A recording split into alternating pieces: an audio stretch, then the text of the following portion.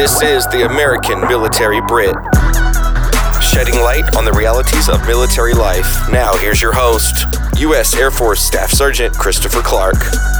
Hello, everyone, and welcome to the American Military Brit podcast. This is a podcast where we talk to different military members to figure out the full story about the military, and we don't just focus on the rumors, such as the Marines being crazy or the Army being stupid. We actually figure out from the people themselves what the story is with the military. So I hope you enjoy this podcast that we have for you today. Hello, welcome to the American Military Brit podcast. So for the podcast today, we've got a special guest.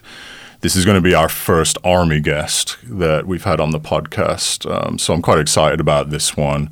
Ross here, he has a lot of Army experience, a lot of military experience. So just to kind of start off here, just kind of introduce yourself, like who you are, what you currently do right now. Sure, I'm honored to be here. My name is Ross Bryant, and I am a retired Army major. I served almost 25 years of service from 1979 when I enlisted out of high school to be a tank driver, and then went to ROTC during my career and was a career officer with my final assignment as the commander of the UNLV Army ROTC here in Las Vegas, and I continue to work at UNLV as the director of the Veterans Center, serving about 1,800 vets and military family members at UNLV.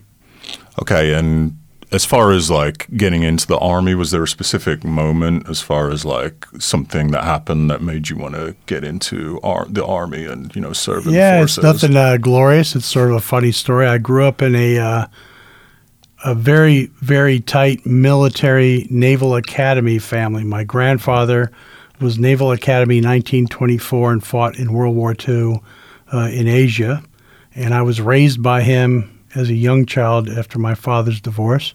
My uncle was Naval Academy 1948 and was an aviator, did 24 years. And then my father graduated from the Naval Academy in 1957 and was in the submarine force for 10 years active duty and another 30 years working for the Navy Department, writing nuclear missile launch manuals for the Navy, and worked in the Pentagon basically my whole childhood in Virginia, where he would just transfer and drive to D.C. in horrible commutes.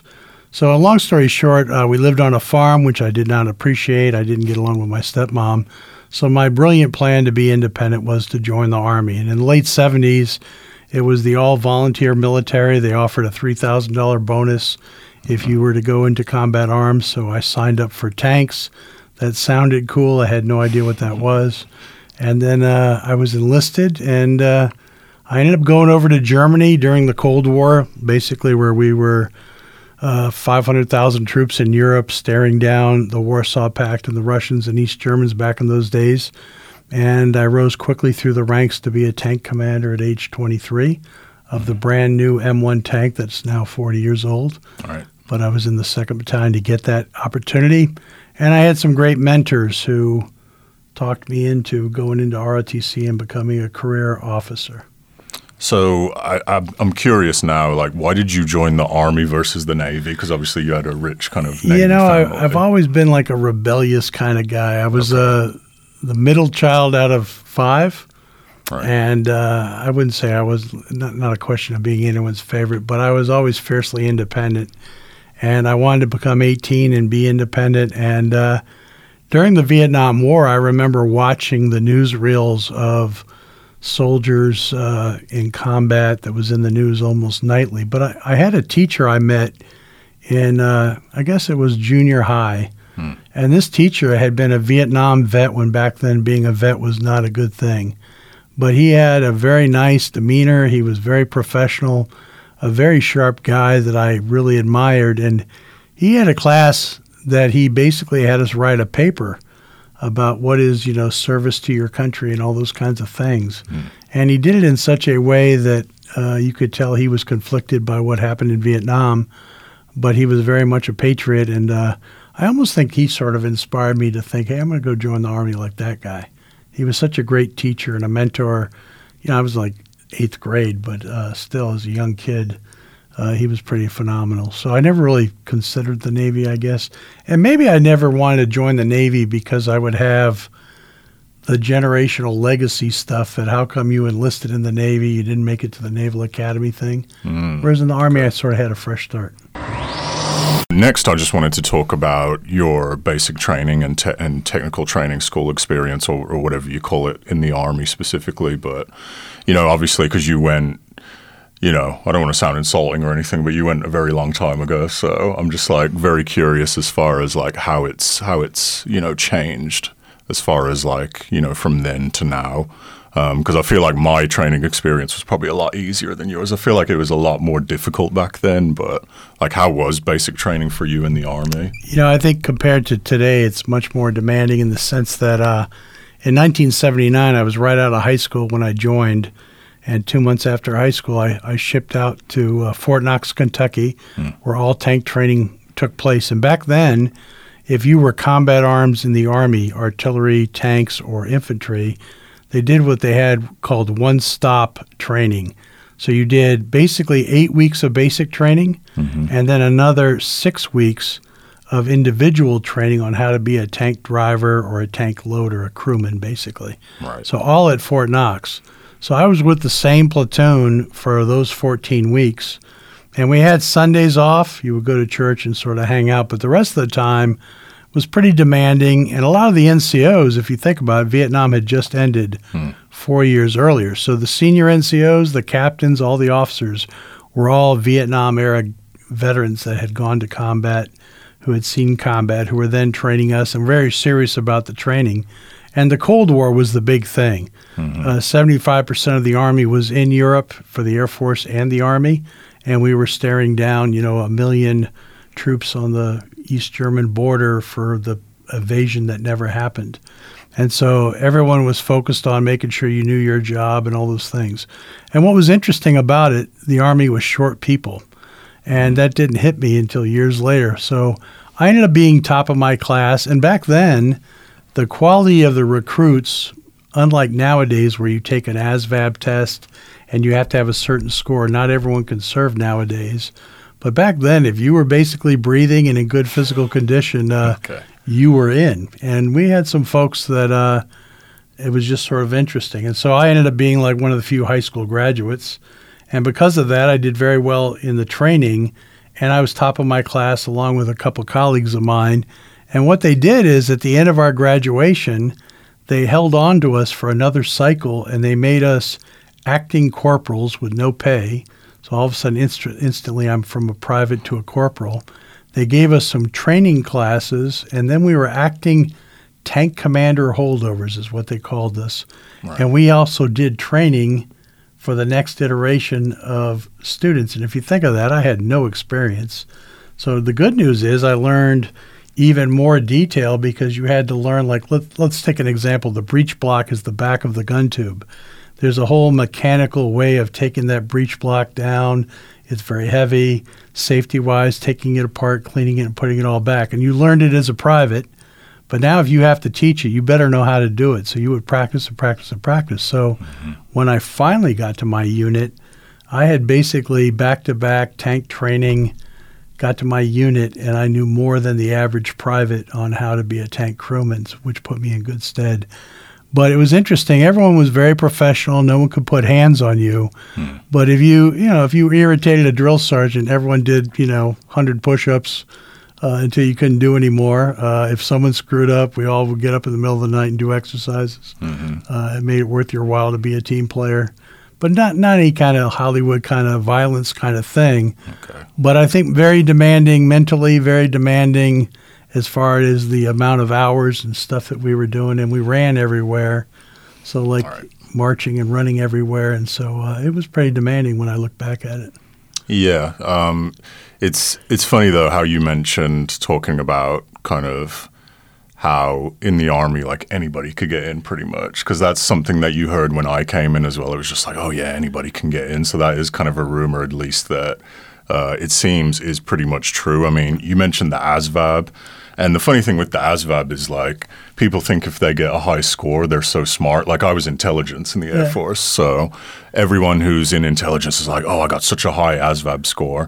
But then when I went to technical training school, it was like some of the stupidest people I met were in to technical training school, so I'm just like, well, it doesn't really make you smart, does it, to be honest? But no, that was interesting how you were just kind of talking about basic training then, and it kind of seems like it's the same thing, really. Well, there was also things where back then, and this happened, if you got in trouble with the law, and I'm talking like juvenile delinquent stuff, right? They would say, okay, Ross, you would have a choice between going to jail or joining the Army. Right. Yeah. And obviously the Army doesn't do that today. Yeah. But back then, to fill numbers, that was...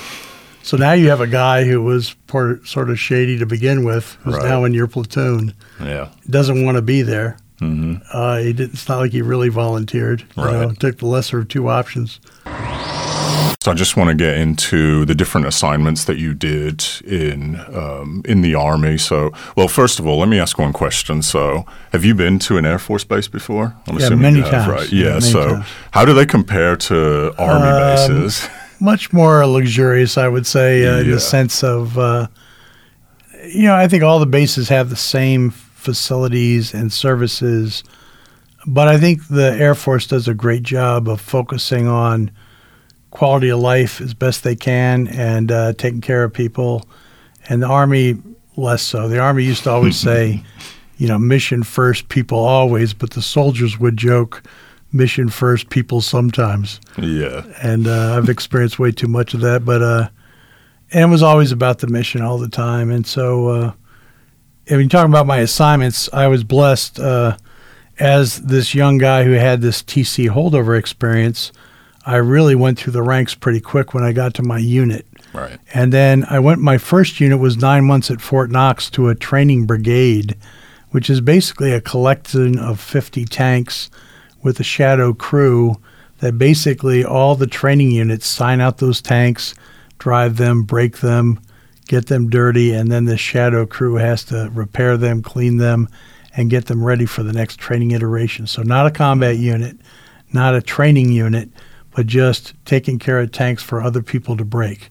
Now, I hated that job because it wasn't a real mission in the sense that you're on the front line, but I learned so much because if you and I were the only two members on a 4-person crew, and our job is to take the broken tank, fix it, repair it, clean it, and get it ready again, you and I learned everything that could go wrong, whether a tank got stuck in the mud and had to be retrieved or whatever it might be. So when I got to Germany, my first real unit with 3rd Infantry, it turned out to be the 2nd Battalion in the Army to get the M1 tank.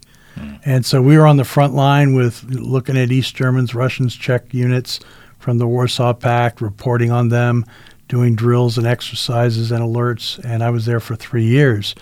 I rose to the ranks, and at 23 years old, I got to go through M1 tank training as a tank commander.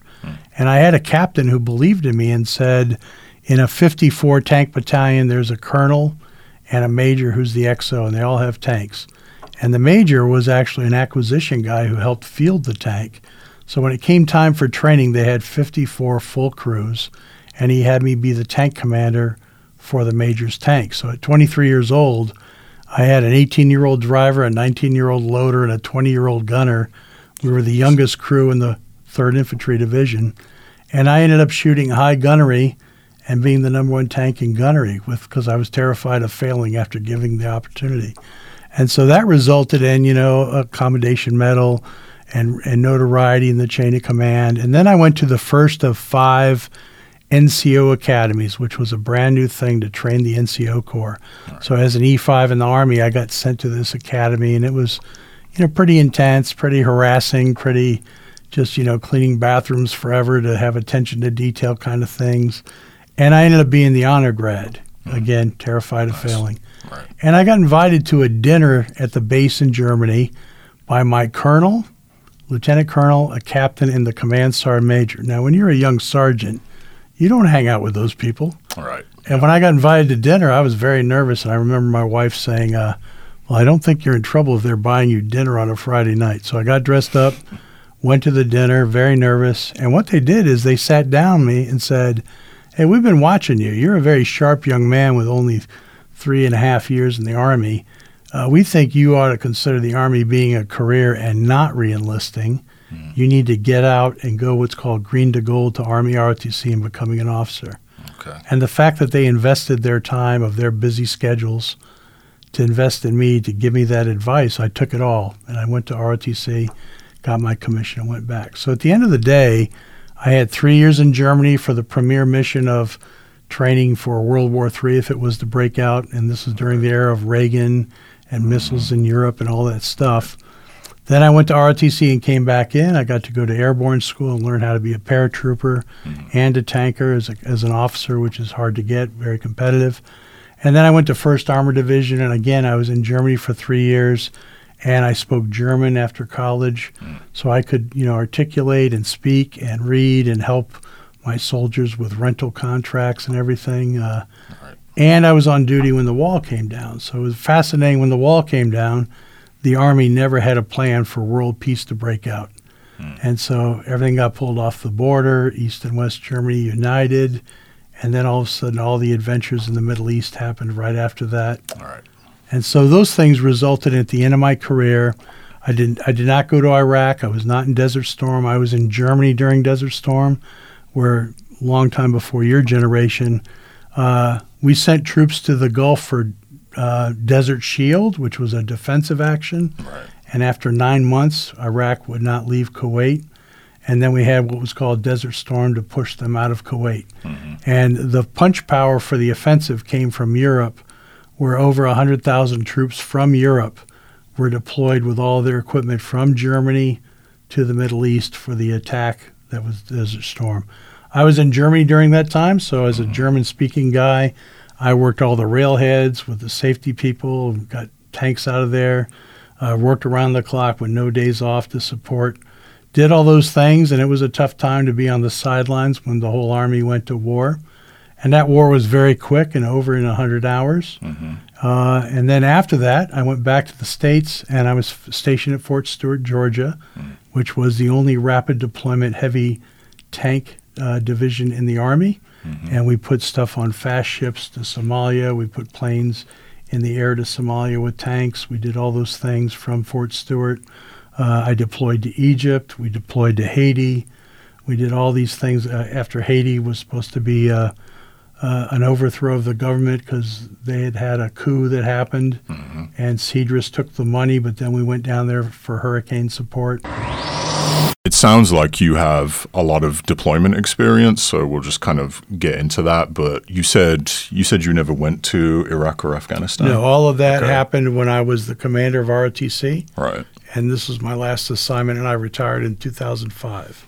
Okay. But I commissioned 77 officers who then went on to multiple deployments. Right. The ones that are still serving are majors and lieutenant colonels, and we had our first guy we commissioned in 1999, our first cadet. He pinned on 06 colonel this year and is now at the War College before he takes a brigade command at Fort Bragg. Okay, so like Germany was more like an assignment. So like what was as far as what you can actually talk about, I don't know if stuff is classified, but like what deployments have you done? So in Germany, back then, you had your families and everyone stationed there, and then they would have monthly alerts in case you had to get on your vehicle. And it's hard to picture now, but we used to do maneuvers across Germany in the wintertime. So like if you were a German farmer, you would wake up and you had no say, and here's 10 tanks driving across your field, right, parked in your backyard doing training. You get on the highway to go to work, and there's a column of military vehicles in convoy blocking traffic. Right. And it was just the norm, and helicopters flying over all the time. And the other thing, too, is back then, if you were on tanks with us, they were all combat loaded. All the ammunition in your tank was ready to go. And then you would pick up your machine gun ammunition and your firing pin for the main gun if they had the alert, and you would fill in your radio, and you had 2 hours to get out of the motor pool and get to your defensive position before World War III would break out. So that was routine. Then when I was stationed stateside, I got to deploy to Kuwait. It wasn't combat, but after Desert Storm, we left equipment in the Middle East ready to go, and Saddam was still in power, and he was testing the United States. I think it was around 1995, and he basically had all of his Republican guards gather on the border like he was going to invade again. And instantly we all flew over from Fort Stewart, and I was on one of the first planes, And it was interesting. We had a lot of young privates who said, hey, are we going to war? But a lot of people on the plane were Desert Storm veterans who said, yeah, it's not really a war until you see Christian Amanpour from CNN, who at that time had been the premier war correspondent. All right. So when we landed in Kuwait, probably if you went to Kuwait, same airport. I did stop there a little bit. And we got off the plane, and there's Christian Amanpour. And the interesting thing is they had us get off the plane, reload on the plane a bunch of times, and from the distance it looked like we had 3,000 guys, not 500. Right. And they were trying to feed that to Saddam so he would not invade, which he did not. So we were there deployed for a couple of weeks, and we're ready on the border in case other stuff happened. Other units were alerted to come over, and then all that calmed down. Then when we were back at Fort Stewart, the Somalia thing happened, where the Rangers were shot up in Somalia. 10th Mountain was already deployed there from the United States. And for the first time ever, we flew M1 tanks and Bradleys on these huge C-5 aircraft that were replaced by the C-17. Yeah. And you could put 2 M1 tanks combat loaded, 60-ton vehicles on the back of one of those planes. You've probably seen them. Yeah. And you could throw a football in the air hangar and not hit anything. And that thing took off and landed and didn't crash. But we flew 17 tanks and 13 Bradleys. And every C-5 in the fleet, I'm not sure how many there were, let's say there was 20 of those aircraft, right. They all arrived at Fort Stewart on the same day when President Clinton alerted tanks to go to Somalia. Okay. And back then in that conflict, it was a short conflict where our guys on the ground were surrounded by armed mobs of people that were angry and not turning back, and a pilot got shot down, and 2 Rangers were killed, and they got the Medal of Honor. But when the tanks arrived, everybody dissipated because there was no other enemy that could combat the tanks, and the tanks secured the area until we left. All right. So when all those things happened, it was sort of an interesting thing because the Rangers who lost their lives in Somalia were from my community. So you would be in a civilian suburb of the base, and down the street, a couple Ranger families lost people over there. So it became sort of a personal thing on the base when everybody went over. So I did not deploy, but I had been trained in load masting. I went down to the school in Florida, and I was the Army guy who would prep equipment to be put on the plane. And then, of course, a chief in the Air Force was the guy who would decide if the balance was right. So I got called to be at the airfield for all of that to get all those vehicles out of there. And it was fascinating to watch a national alert where when the president said go, all those planes flew from all over the world to land at one base and load up and get out of there. It was fascinating to watch. Correct me if I'm wrong. I believe you retired from the Army, right? I did. That's why you separated, yeah. Because I just like kind of talk about how I guess you were forced to separate then in a sense because you retired, but was that the reason that you got out, or could you have gone longer? I would say that when you're a young soldier and you're not decided if you're going to be a career soldier, let's say you have less than 10 years, and you watch all these senior folks who are acclimated to the culture, and let's say you're up at 4 a.m. for an operation, you're like, am I the only one who realized that we got up at 4 a.m.? Right. And then all of a sudden you become that guy when you're used to the culture. But like many careers, I remember a guy saying, you'll know when it's time to retire. So I did not have to retire, but because I was enlisted 5 years, I had close to 25 years of service. I'm a senior major. And I had just had 7 years here training cadets. So I stood up the program. I was asked by the Army to extend twice. We had reservists that we trained to help train cadets. It was a test program that did very well. And then I had some opportunities after 9/11. I had a master's in counterterrorism and national security studies in 95 that the Army paid for to be a Ukrainian foreign area officer. That did not happen. Interesting, all the Ukrainian stuff going on. Right, yeah. But back then they had negotiated Ukraine to get rid of nuclear weapons, and everyone guaranteed their sovereignty over Russian invasion. Right. And now here we are. Anyway, I had opportunities to work at an institute here that did Homeland Security training for the Strip on counterterrorism, what are suspicious indicators, not people. Like if you parked a car, what were the things you'd be looking for? If you're a housekeeping, what are suspicious indicators in a room, not people? And then what would you do with those things?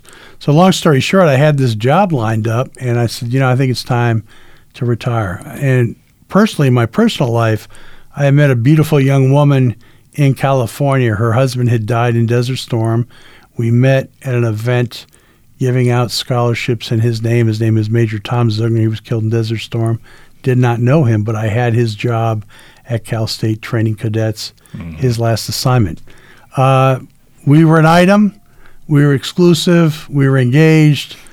We knew I had 4 years left, and the deal was when you're done playing Army, because I'm not going to be married to the Army, I'm not going to go through that again. And so we made that deal. And then we were all set to get out, get married, and I had a Homeland Security job.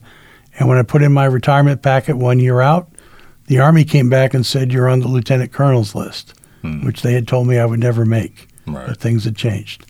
And I said, well, where am I going? Can I deploy with a unit? They're like, nope, you've been off of tanks for 7 years. We need you at the Pentagon, basically in operations, which is a thankless job. The people who do it, hats off to them.